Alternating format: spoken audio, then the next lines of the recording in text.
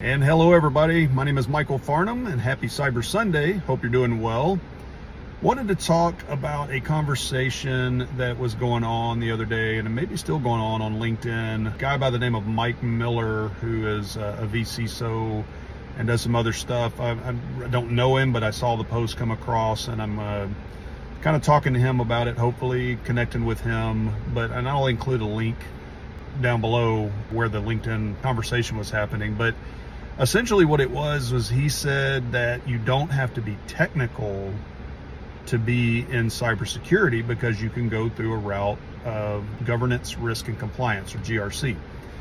And my initial thought on that was, well, no, you don't have to be technical to be in GRC. I've had that conversation and talked about that in the past as well.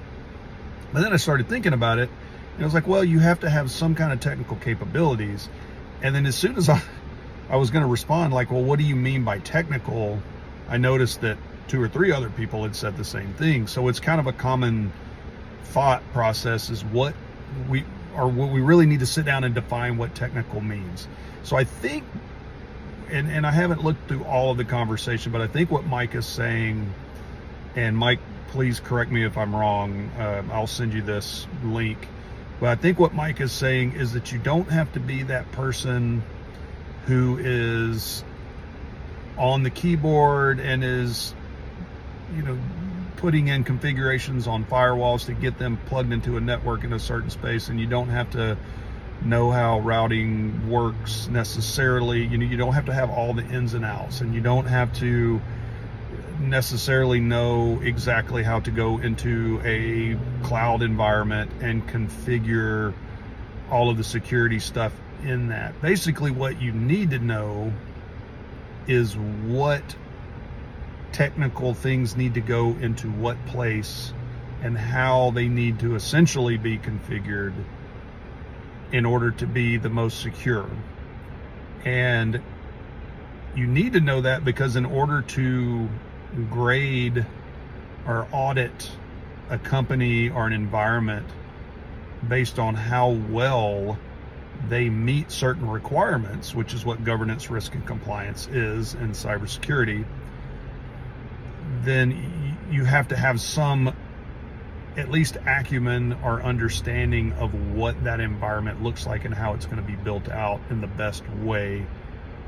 So that's kind of where that break happens between what does technical mean and does it mean you just basically need to know those things and know how they fit into an environment.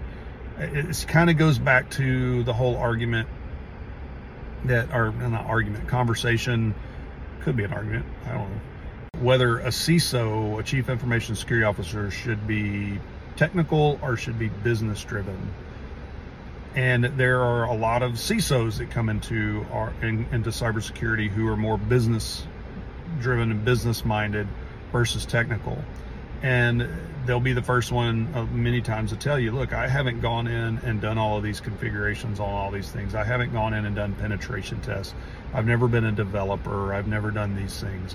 However, I understand the ins and outs of cybersecurity and what makes a good program and how you measure that and how you measure that against certain risks, how you measure that against certain frameworks, those kind of things.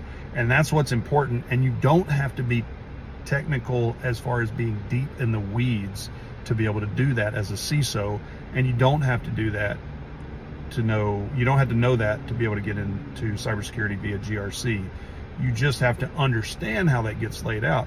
That doesn't mean you can just immediately get into governance, risk, and compliance and be good at measuring a security program. I do think there's a distinction that needs to be made there. You can do some measurements of a program if you've got standards, but if your standard gets into the weeds like PCI does or HIPAA or some of those things where they start getting into the weeds of what part of what programs need to be in place and how you measure whether those things are done effectively, you do need to have understanding of how that gets laid out. And you can't just walk in the door and go, I'm an auditor or I'm a GRC person and expect to just be in the industry. You have to have some of that understanding. So anyway, thought it was a good conversation. It's definitely a valid point on being technical and being able to get into GRC. Let me know what you think. I'll include the link to Mike's post as well, and maybe we can broaden the conversation. Talk to you next time.